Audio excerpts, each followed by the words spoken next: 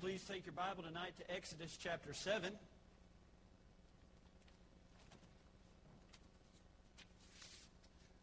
Exodus chapter 7, I'm going to begin the sermon with a word of prayer. And at this point, I would also ask you to, while I'm praying, I'd ask you to pray a prayer as well. And in your prayer, please ask the Lord to open your heart to whatever the Lord has for you tonight. Ask Him to speak directly to you, not to your neighbor, not to your friend, not to anybody but you. And I believe if we'll come with a prepared heart, the Lord will give us something special. So, Heavenly Father, Lord, we love you tonight. We thank you greatly for this church that you've prepared for us. Lord, these members that have come to hear your word preached and, more importantly, Lord, worship you through the preaching and singing. Father, I pray tonight that you would work and you would move. Lord, I stand here almost very aware of my insufficiencies in this matter of preaching and conveying spiritual messages. Very aware of my limitations and my incapabilities. But Lord, I know through your Spirit you can deliver a message to hearts and do something spectacular. Lord, the room in front of me is composed of people who have needs, physical needs, emotional needs, spiritual needs. And Father, I pray with all my heart that through this night, through this sermon, you would speak to meeting each and every one of those needs. Lord, I pray for every person who is currently now asking you to open their hearts that they may readily receive what you would have for them tonight. And Lord, as they've humbly come to you and asked that you would give them something, I pray that you would answer that. Lord, I pray that you do something special, something remarkable tonight that would be memorable long after we dismiss, something that would change people, not temporarily, not till Monday morning comes and we clock into work. But Father, I pray that the results of this service tonight would linger long after we've left. And that you, through your word, would do something that we as humans couldn't even understand. And I pray that you'd convey the message through me, Lord. I ask this in Jesus' name. Amen. Exodus chapter 7, verse number 14 tonight. We'll begin reading Exodus 7, verse 14. The Bible says, "And the Lord said unto Moses, Pharaoh's heart is hardened. He refuseth to let the people go. Get thee unto Pharaoh in the morning. Lo, he goeth out unto the water. And thou shalt stand by the river's brink against he come. And the rod which was turned to a serpent shalt thou take in thine hand. And thou shalt say unto him, The Lord God of the Hebrews hath sent me unto thee, saying, Let my people go, that they may serve me in the wilderness. And behold, hitherto thou wouldest not hear. Thus saith the Lord, And this thou shalt know that I am the Lord. Behold, I will smite with the rod that is in mine hand upon the waters which are in the river, and they shall be turned to blood. And the fish that is in the river shall die, and the river shall stink. And the Egyptians shall loathe to drink of the water of the river. And the Lord spake unto Moses, Say unto Aaron, Take thy rod, and stretch out thine hand upon the waters of Egypt, upon their streams, upon their rivers, and upon their ponds, and upon all their pools of water, that they may become blood. And that there may be blood throughout all the land of Egypt, both in vessels of wood and in vessels of stone.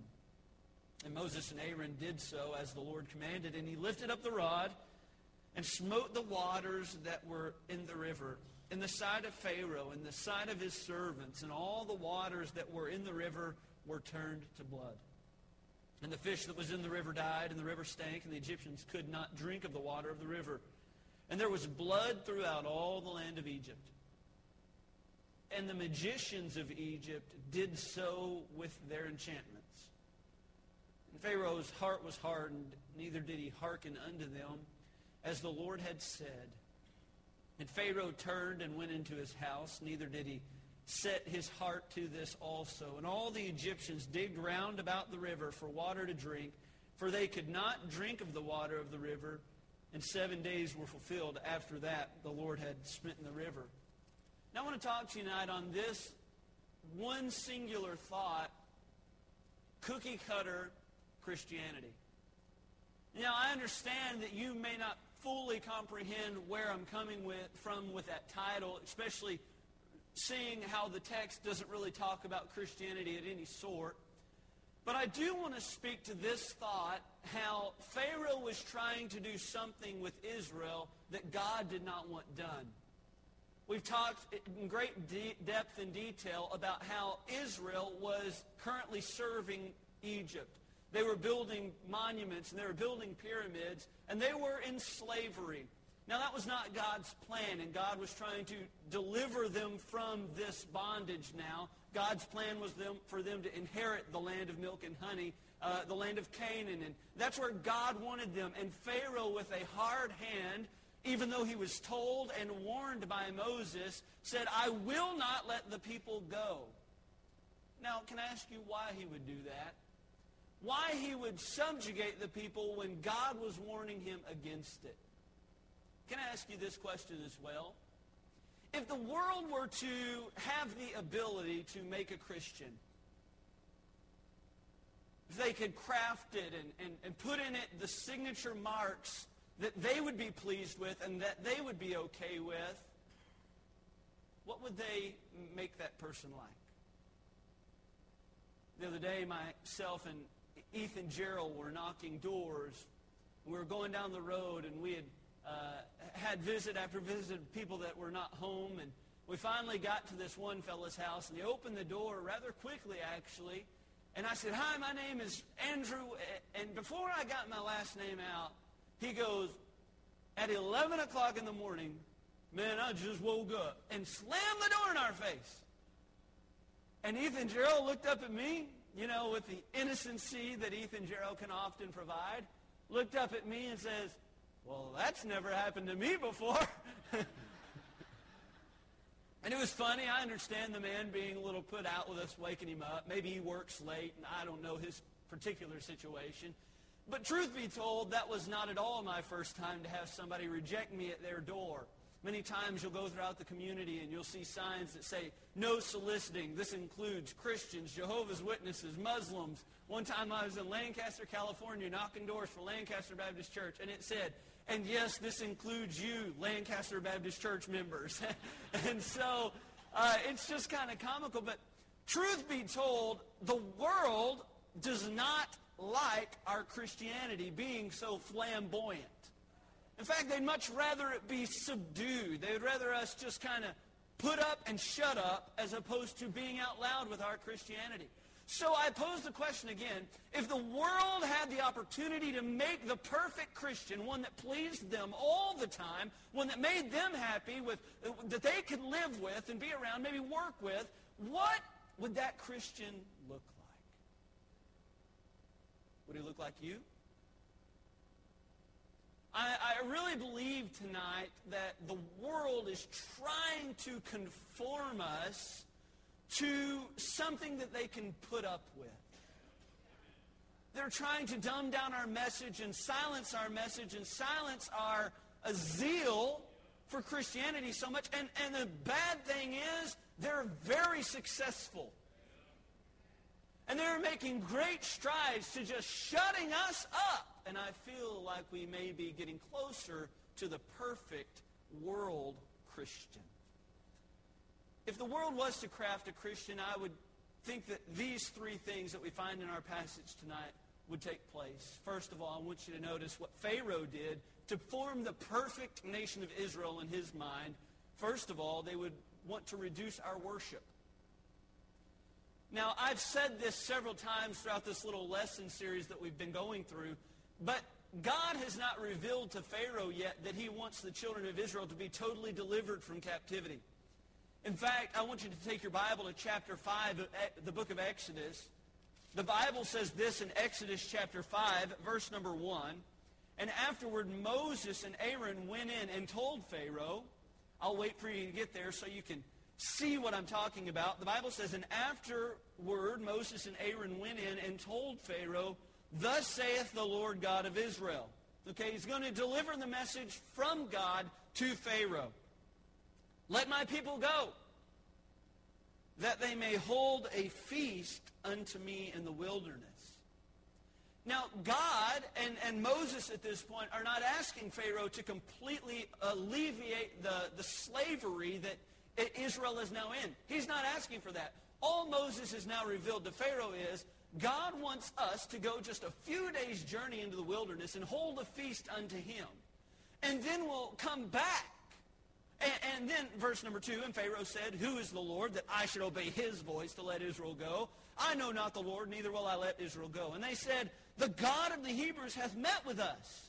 Let us go, we pray thee, just 3 days' journey into the desert, and sacrifice unto the Lord our God, lest he fall upon us with pestilence or with a sword. And the king of Egypt said unto them, Wherefore do ye, Moses and Aaron, let the people from their works get you unto your burdens. So we can plainly see that Pharaoh has an issue with the children of Israel going any distance to worship their God. The request by Moses is simply this. Hey, Pharaoh, can we just take a break? Just a little retreat, if you will. We're just going to go 3 days into the journey. We're going to get away from Egypt just for a little while. We're going to sacrifice to our Lord. We're going to hold a revival meeting, if you will, just kind of get back on track spiritually, just to charge the children of Israel. And Pharaoh goes, Who is this God you're speaking of? I don't know this God. Why should I, Pharaoh, let you go to worship your God?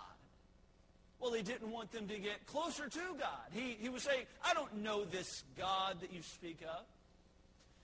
There's this idea that the world is trying to pass to us, and I want us to be very aware of it, that as long as we'll kind of not force our message down their throat, then they won't force theirs down our throat.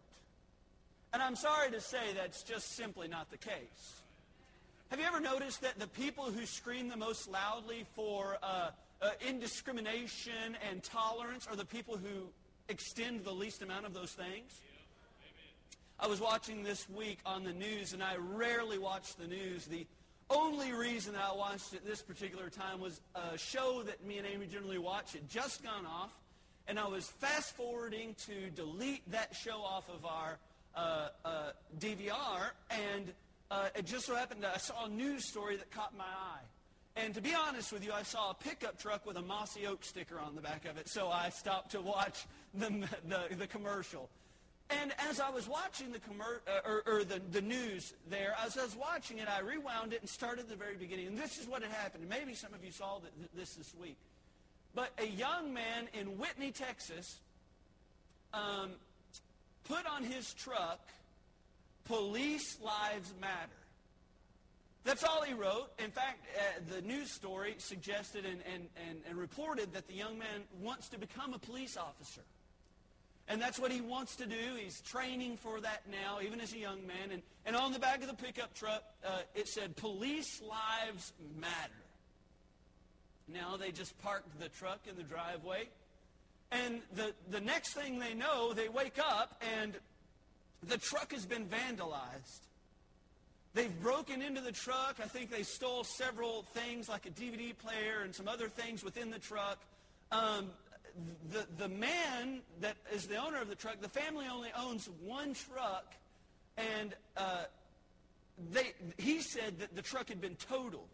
So there was so much damage that it had been totaled. They destroyed everything. They took knives to the seats and just ruined the upholstery on the seats. They took keys down the side of the car and just keyed the car. And in black spray paint, they wrote this, Black Lives Matter. As to say, police lives don't, but blacks' lives do.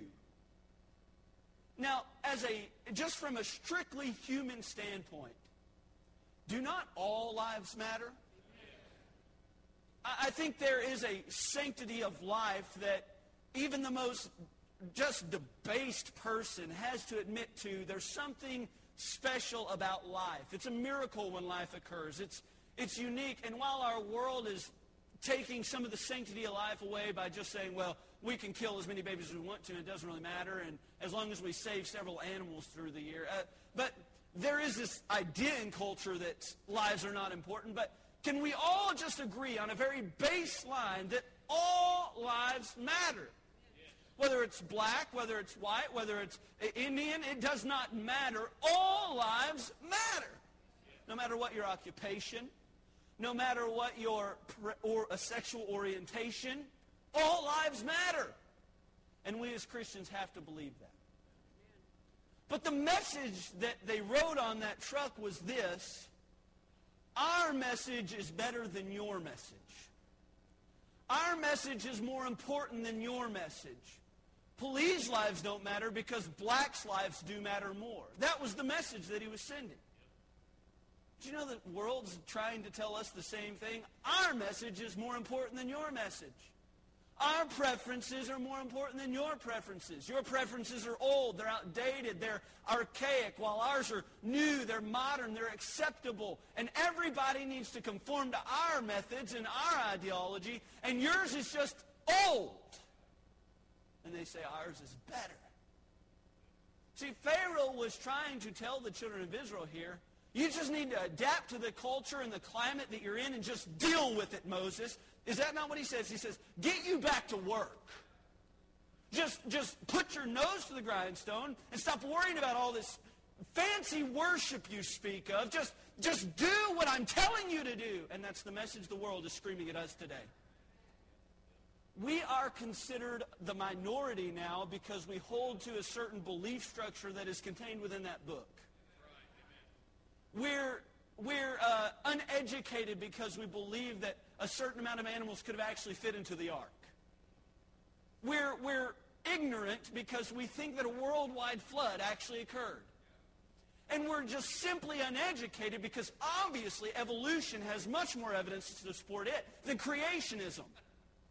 And we're just out of touch with reality.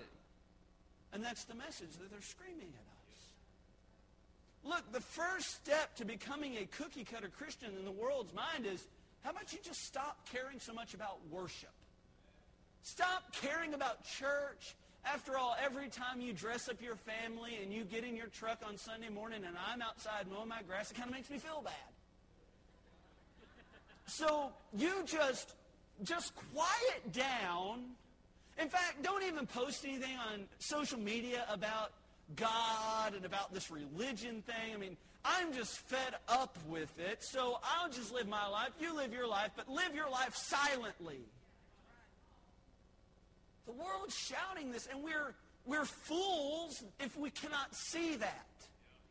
They're screaming at us, silence, silence, silence, and yet they are as vocal as any about their message and their cause. It's a shame. And what's more a shame is, it's working.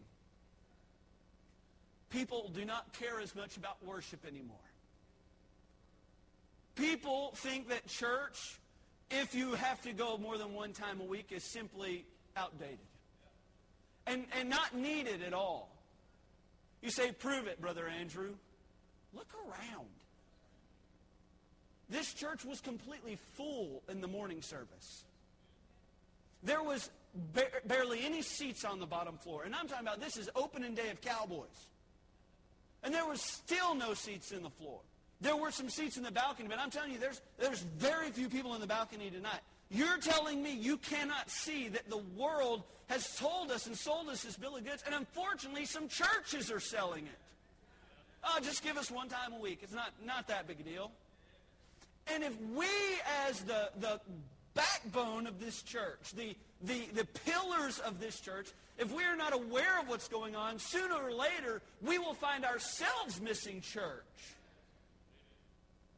Well, tonight's an important night because it's opening night of Cowboys, but where will you be the night of the Super Bowl?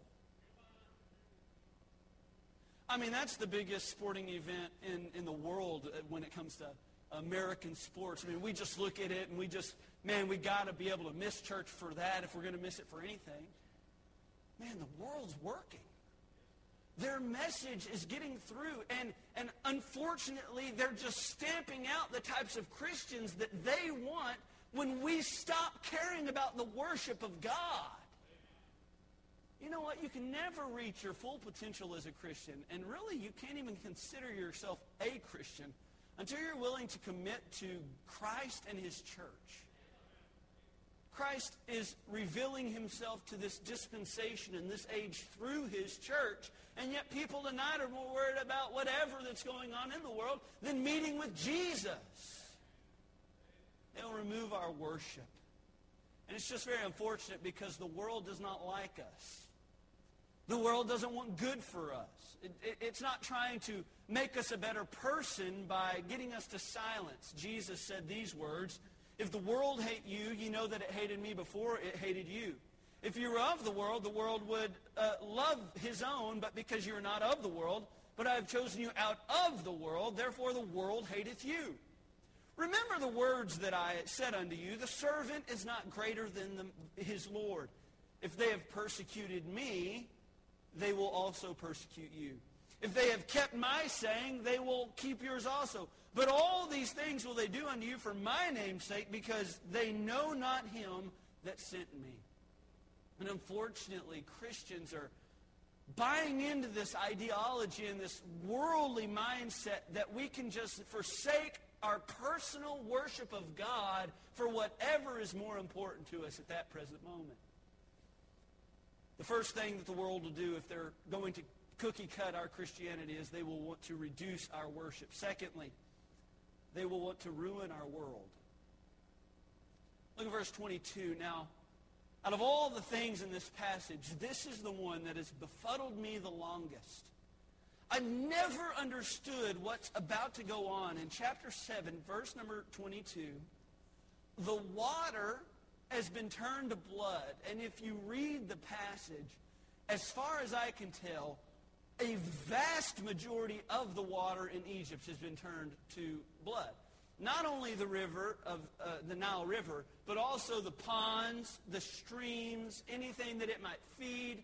Then it goes on to say, and any water that's contained with wood or anything that's contained within, I believe it's marble, or vessels of stone, any vessels, any pond, any stream, any river, all of them would be turned into blood. Now, here's what just I don't understand. Would then water not become precious? I mean, you could almost buy and sell and trade in it because it would be the most valuable thing at the time. You need water to live, and so water would become very precious. Now look at verse 22. And the magicians of Egypt did so with their enchantments. Now what's that talking about? Well, we learned in last week's sermon that when Moses and Aaron came to Pharaoh, that Moses, or Aaron technically, cast down the rod, and it became a serpent. And Pharaoh at first, I believe, was kind of, wow. And as soon as they did that, the magicians and of Egypt, they threw down their rods, and they all became serpents as well. And their serpents were consumed by the serpent that the rod of Aaron was. If everybody's following me on that train of thought. Okay, I'm a little hyper tonight, so I might not be completely clearly conveying the message, but that's what happened. This is better. Aaron, rod, snake, magicians, rod, no, just snakes, and then he eats them. So that's how it goes. Great. And I believe they were trying to do that to prove to Pharaoh. They were just saying, Pharaoh, that's not that big a deal. We can do that too. Okay, I understand that because there was no shortage of rods in Egypt. But now that all the water in Egypt has been turned to blood, they're just trying to prove a point. And they come to Pharaoh, and I don't know if they had to travel a great distance to find this water. I don't know if they had to have something that was not in a wooden vessel or a stone vessel. I don't know where they found it, but they have some water, and they come in with a small amount of water, and instead of saying, "Here, Pharaoh, we better store this up," they say, "Look what I can do." And they turn some of the only water left in Egypt to blood and just say, "Ha, told you so. Moses, your trick's not that cool because we can do it as well." Is that not a little confusing as to why they would do that? In a very literal sense, they made their world harder to live in just to prove a point. And in a very spiritual sense, our world is trying to make it harder for us to live in just to prove a point. You say, what do you mean? Does it seem like the lyrics of music have become violently more immoral now than they used to be? Elvis Presley was considered cutting edge in his day. He's talking about the jailhouse blues and blue suede shoes, and everybody, oh, Elvis is of the devil. You want to know the lyrics of the songs they're singing about now? They are obnoxiously immoral. Frankly, and I deal with the teenagers all the time. I preach to the teenagers all the time. I mean, I go to activities with the teenagers, and I see the teenagers singing some of these songs. And I'm not preaching against music tonight, because I love music. Man, it'll brighten your day when you're needing it sometime. But some of the lyrics that our kids are singing, if you have no problem with secular music, parent, just try listening to some of the things those songs are talking about. And if you still have no problem with them, then you're just crazy. I'm not preaching against secular music. Please don't misunderstand me. But I am preaching against music that has worldly themes and worldly values. And at its very core is saying, sin, sin, sin, who cares about God? I say that's wrong.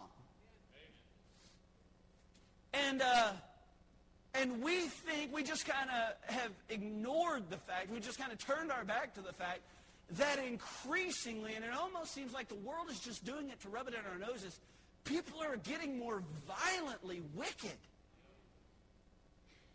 Here's the thing. I was thinking about this the other day, and I'm kind of getting off track. I know I'm on a rabbit trail that justifies the rabbit trail I'm on, okay? So don't worry about it.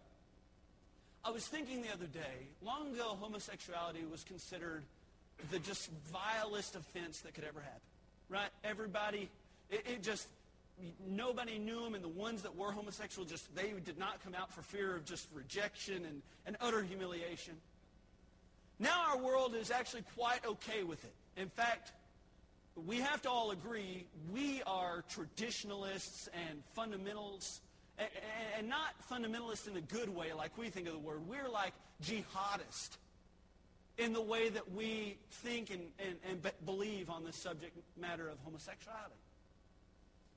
If our world has progressed that way, what makes it wrong in many years for a child to be off limits?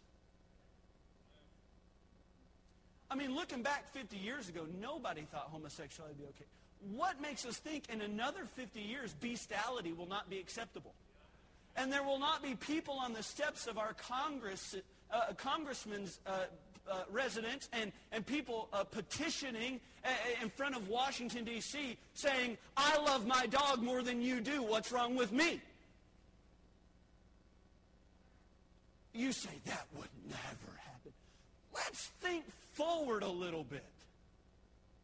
You understand, if we don't draw lines, and we've never been the ones to make moral laws. We couldn't agree on moral laws. That's why God gave us his law, is because it's his standard we must meet.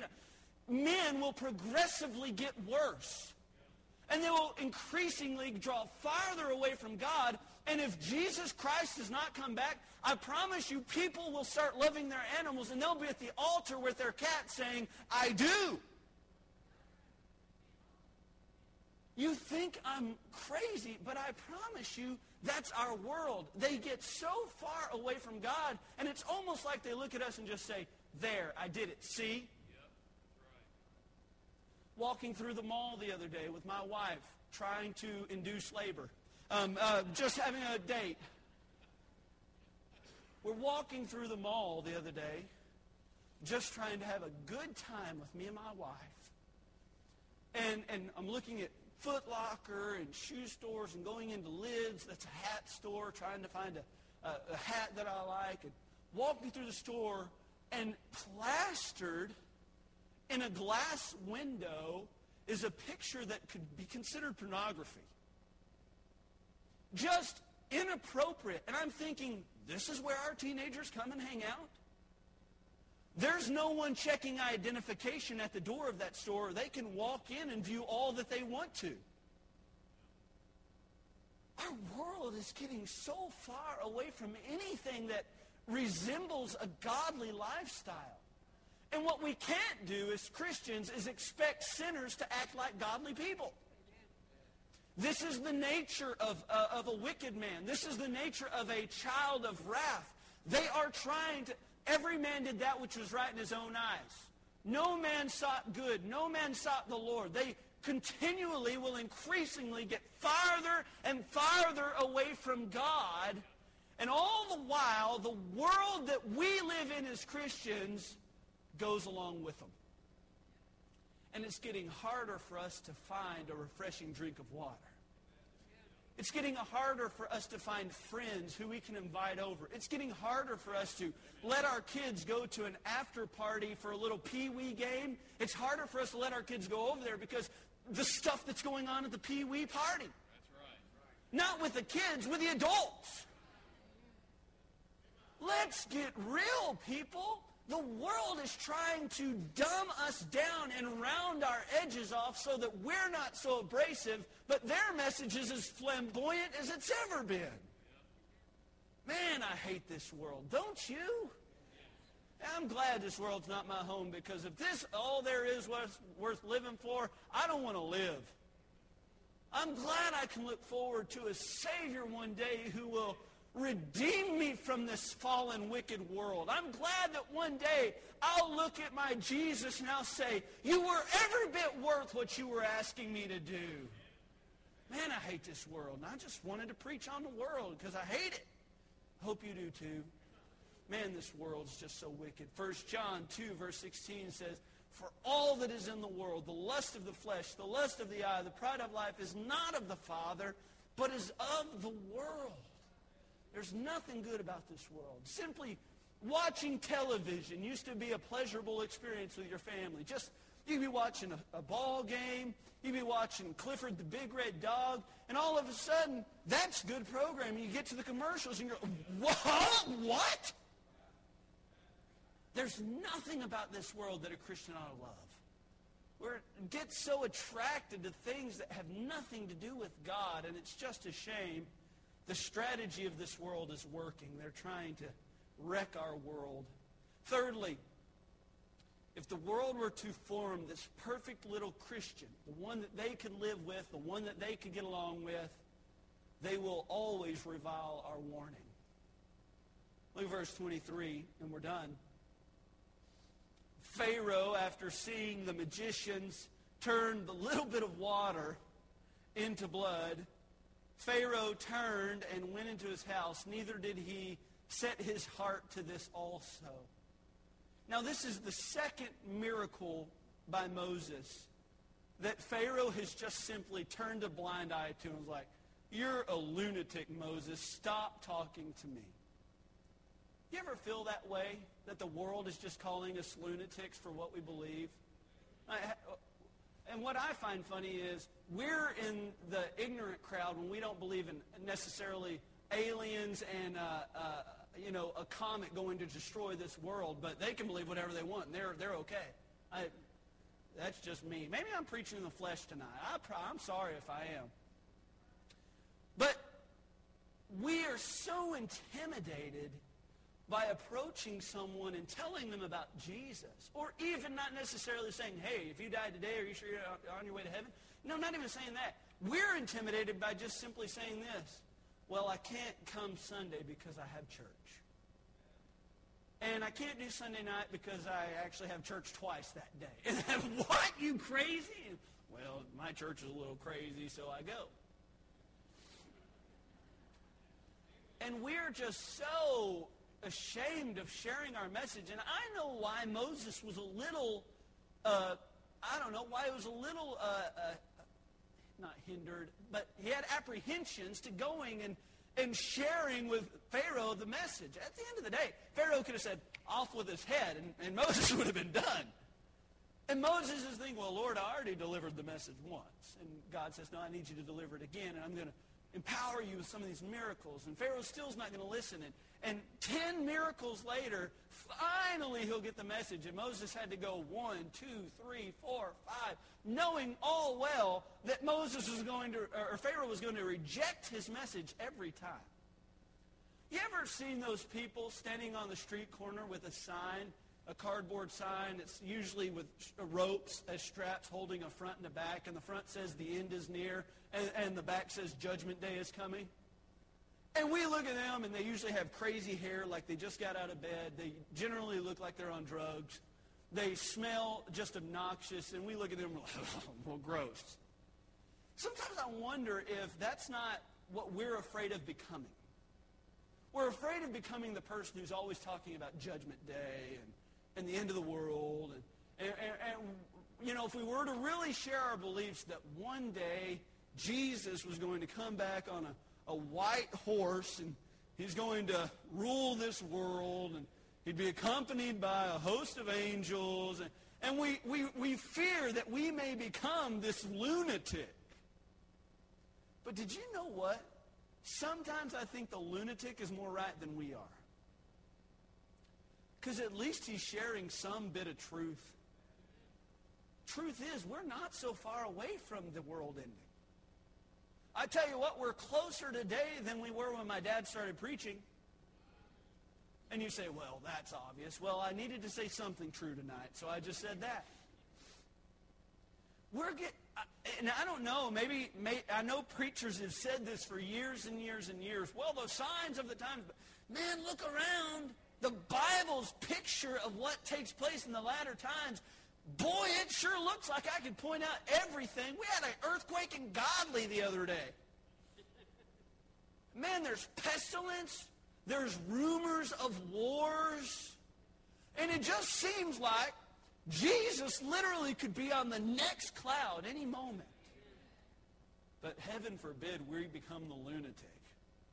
You know, going up to somebody and say, hey, you know what? One day Jesus is going to come back. And if he were to come back, do you know if you'd know him? We don't want to be associated with a guy that has a sign in the bed hair. Well, okay, just get a sign and fix your hair. Then it'll be totally different. We're fear of just being lumped into this crowd that is crazy. But at the end of the day, is not our message life-altering crazy? Is it not crazy that God would come to this world and die for me? Is it not crazy that despite you knowing you at your worst, God knows you better than that? And God came to this earth and died for you. Is that not a little mind-boggling? That's a message worth sharing, but we're afraid of being identified with something. You know what else we're afraid of? Rejection. We're afraid that when someone shuts a door in our face, they're saying, your message, your lifestyle, everything about you, I detest, so I'm slamming that door. We're afraid of that. You know what? Rejection has always been something we've dealt with. How many of you remember the first girl or the first guy you had a crush on in elementary school? Did you walk up to that person and say, hey, do you like me? That's not generally how it plays out. How does it play out, right? Well, this is how it played out for me. I went to my friend. I said, hey, can you go over and see if Christy likes me? You say, is Christy a real person? I don't know. Cody probably knows, and Cody's shaking his head, but Cody's up there. Hey, man, she's real. She's real. Hey, will you go up to Christy and see if she likes me? Well, why didn't you go up? Well, because you didn't want her to say no.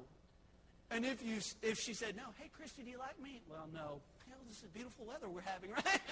There's no good response to no.